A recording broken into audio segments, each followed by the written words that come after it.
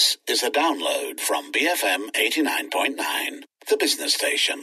Good morning, 7:47 in the morning. I'm joined by Joyce Goh, and of course, I am Khoo Su Chong. Now, the Breakfast Grill comes on in about 15 odd minutes or so. Sharitz Abdullah talks to Alan Chia. He's the Chief Executive of Go Car Malaysia. Go Car Malaysia is, of course, a car rental and sharing company contributing towards the large and diverse transport service ecosystem in Malaysia. They were acquired by Mayflower some years ago, which is, of course, a Tan Chong Motor Holdings company, and they have lots of vehicles on their portfolio, Nissans and Renaults specifically, but MPVs, SUVs and sedan cars in general.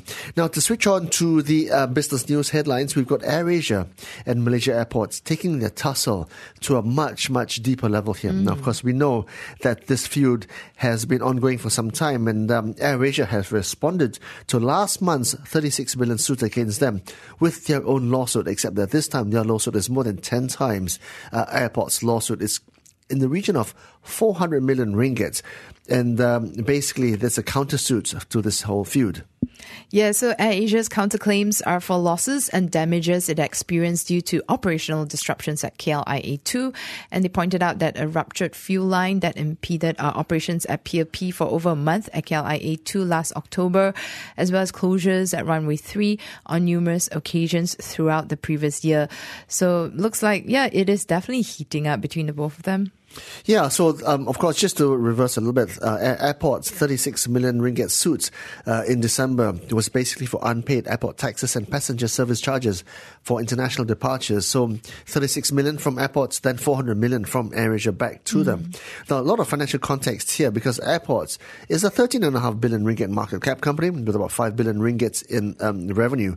So the amount claimed from them of 400 million ringgit is just under 10% of their revenues and nearly as much as the net income for 2017. So that's a lot of money in case this whole lawsuit goes pear-shaped for them. Yeah, so looking at this passenger service charge that is paid by the departing passengers and is collected by the airlines during the ticket purchase. I think since the start of last year, this is January 1st, 2018, the PSC had been set at 73 ringgit per passenger for passengers flying out of KLIA2 and KLIA. However, both AirAsia and AirAsia X have been collecting 50 ringgit per passenger. So that's 50 ringgit versus the 73 ringgit. And MAHB demanded that the two airlines pay up the 23 ringgit difference per passenger from July 2018 onwards. Well, yeah, you can see the sense of this, I guess, from a superficial level, right? Because AirAsia runs a low-cost, no-frills airline, and they ostensibly, well, they do operate out of a low-cost airport, right? And therefore, they don't see the justification in Airports demanding that they charge 73 ringgit, the same rate that people fly out from KLIA1 are paying, right? So obviously, they are being told to charge 73. They, in actuality, charge 50 bucks as a 23 ringgit gap. And I guess that gap is what Airports is chasing them for. But you can see the sense because if you're a low-cost passenger, why would you pay full cost passenger charges, right? Yeah, for their airport. But I must say, recently we flew into KLIA2 and the baggages came out so fast. It's a lot faster than at KLIA. Really? Yeah, this is quite surprising. And there were trolleys and everything. So it's quite it could be a timing, could be that time of the day, or we were just lucky landing in on that day. But yeah, I definitely noticed the difference in terms of how fast the baggage came out. Well, that's a bit of a strange issue because, logically speaking, KLIA1 passengers should get much better service, right? Because you're paying 23 bucks more passenger service charges. But look, when you look at it for the whole issue, basically, the Malaysian Aviation Commission and the legislation from 2015 suggests that any issues, any disputes between any parties in Malaysian aviation should, as much as possible, be settled out of court and not, ascend to the legal jurisdictions because it's costly, it's laborious, it takes a lot of time and saps your energy. Yeah, that's true. And also I think what AirAsia is saying that they're maintaining their stance and that travelers flying out of KLIA2 should not be paying the same airport tax as those departing of KLIA. They're saying that KLIA2 provides inferior services, and they've also added that MAHB has done a poor job maintaining KLIA2, citing remember the recent discovery of maggots and all that and the bees and all that. Yeah. So yeah, I think it's gotten, it's just look, I mean, the regulators want both parties to mediate and to settle out of court, clearly, because it just cuts a lot of corners, and it's a lot less expensive. But, this feud has been lasting a long time. I mean, look at it, right? 2002, when AirAsia was forced to move out of Subang to KLIA, that was a huge issue for them. And it makes sense at the time, right? If you got this ready-made airport, which is just out of the city centre, use it, lah. Why be forced to move out? And then March 2006, AirAsia then went from KLIA to the low-cost carrier terminal, the LCCT, and then another 8 years later, AirAsia moved to KLIA 2. And of course, apart from the moves, there's been numerous issues between the two parties from different views on how KLIA 2 should have been built, the runways, the maintenance, the operational problems. But the latest point of contention, of course, revolves around the PSC. But the PSC is the latest fracas, which has been many, many fracas through the years. There's been brewing since 2002, and it's 2019 today. So yeah, it's been that long. Well, speaking about feuds, I think there's another one, right, Truong, that's been brewing in corporate Malaysia? That's right. This time involving Genting, Fox and Disney. Now, Fox Entertainment Group, 20th Century Fox Film and Foxnet have filed a $46 million counterclaim in response to Genting Malaysia's suit against them for breach of contract. Now, $46 million is nearly 200 million ringgit, okay? Not a small sum. Now, Genting stated in the boss filing that Fox, together with 21st Century Fox and Walt Disney, have filed a report, and this $46 million from the Americans is in respect of annual license fees, guaranteed amounts of royalties and travel reimbursements. Okay. Yeah, I think they're looking at also some damages, reasonable costs and other relief under applicable law. And this is pursuant to this MOA that they signed in June 1st, 2013. Yeah, so, remember, late November last year, right? Genting Malaysia sued Walt Disney and 21st Century Fox, the Americans basically, right? For pulling out of an agreement to sponsor the Fox World theme park in Genting Highlands. They sought $1 billion in damages from the Americans. And of course, according to Genting's filing in LA, Fox had been happy to have a park that was in close proximity to the casinos of Resort World.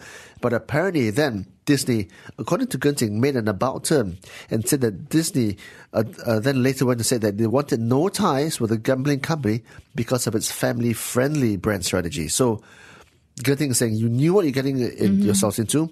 You knew who we were, right? You signed this memorandum of agreement. We've done this deal. And then later on, you say you change your mind because you don't want this association with gambling, right?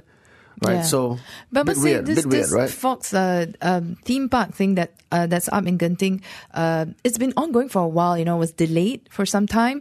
I think they entered into a licensing agreement. Fox entered into a licensing agreement in 2013 with Genting for this development of what would have been the first Fox branded theme park in the world, and that was supposed to be a key attraction at Genting's resort. And Genting was to own and finance the park completely, with Fox getting a cut of the revenue from the F&B and retail.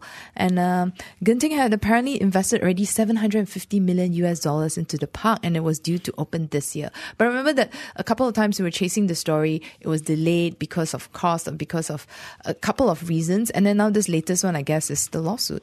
Yeah, I mean, Genting has had a really bad year, right? From the original budget 2019, the slapping of assortment of gambling charges on their business, and then, of course, dealers' fees and croupiers' fees, and then now this whole thing. Genting was supposed to have this fantastic exploding 2019 where you had the new theme park coming up, the whole rejuvenation plan, and then it's been anything but. It's been an annus horribilis for Genting so far.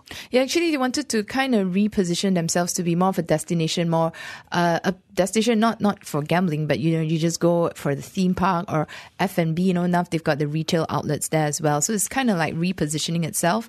But yeah, you're right, Truong. Looking at where they are currently, there's quite a lot of things they'll have to settle. I mean, look at settle in terms of going to court and looking at what's going to happen to the theme park that actually most of it is already built. If you go up to Genting, it's actually some of the rides and all that have already been built. It's still a WIP, a work in progress, but it's there. You can see it there. Yeah, looking at the stock. I'm looking at the stock right now. Genting Malaysia was trading as high as about $5 and 35 cents in August last year, and then they dropped all the way to just below $3. They went to $2.70s, right? It was a terrible. It was the wrong end of Mount Everest, basically, and they've been trying to claw their way back. But it's one thing after another for Genting. I think the Edge Weekly this week covering Genting in greater detail. So if you want more context there, have a look, have an eyeball of that particular particular story. Now, interestingly also related to spending, the salary threshold for expats may be raised, and that's not to protect expats themselves, but to protect locals. Now, the Human Resources Ministry plans to increase this income threshold for expats working in the country so that then priority is given to local employment. Now, there's only 3 categories of employment passes here. Category 1, 10,000 ringgit monthly, I think, and above. Category 2, 5,000 to 9,999. And Category 3, 3,000 to 4,999 monthly. So if you lift the third category, which is the lowest category, then your local workers can get higher salary. That's the idea. Yeah, and we have Minister M. Kulasegaran speaking about the plans to review this current threshold. Now the 3,000 is the cutoff point, but we are going to increase it to a higher level, maybe to 4,000 or 5,000, so that these people who are earning that income from 5,000 and below will only be Malaysians. We are also making sure that genuine people are allowed in this country. We do necessary verification. We are forming a committee to look into it, see as to what will the threshold be. The whole idea is to discourage expatriates who come here and compete with us. And also their expertise is something that we don't have. Those are the factors to be looked into. Charles M. Kulasegaran, the Minister for Home Affairs, and of course the government is reportedly considering raising the salary threshold for foreign professionals or expats working in Malaysia to beyond 5,000 ringgit to ensure that more jobs reserved for locals. Okay, we're nearly to the 8 o'clock news, but do stay tuned for Shariz Abdullah's conversation and breakfast grill with Ellen Chia, the Chief Executive of Go-Car Malaysia. Stay tuned, BFM 89.9. Thank you for listening to this podcast. To find more great interviews, go to bfm.my or find us on iTunes. BFM 89.9, the business station.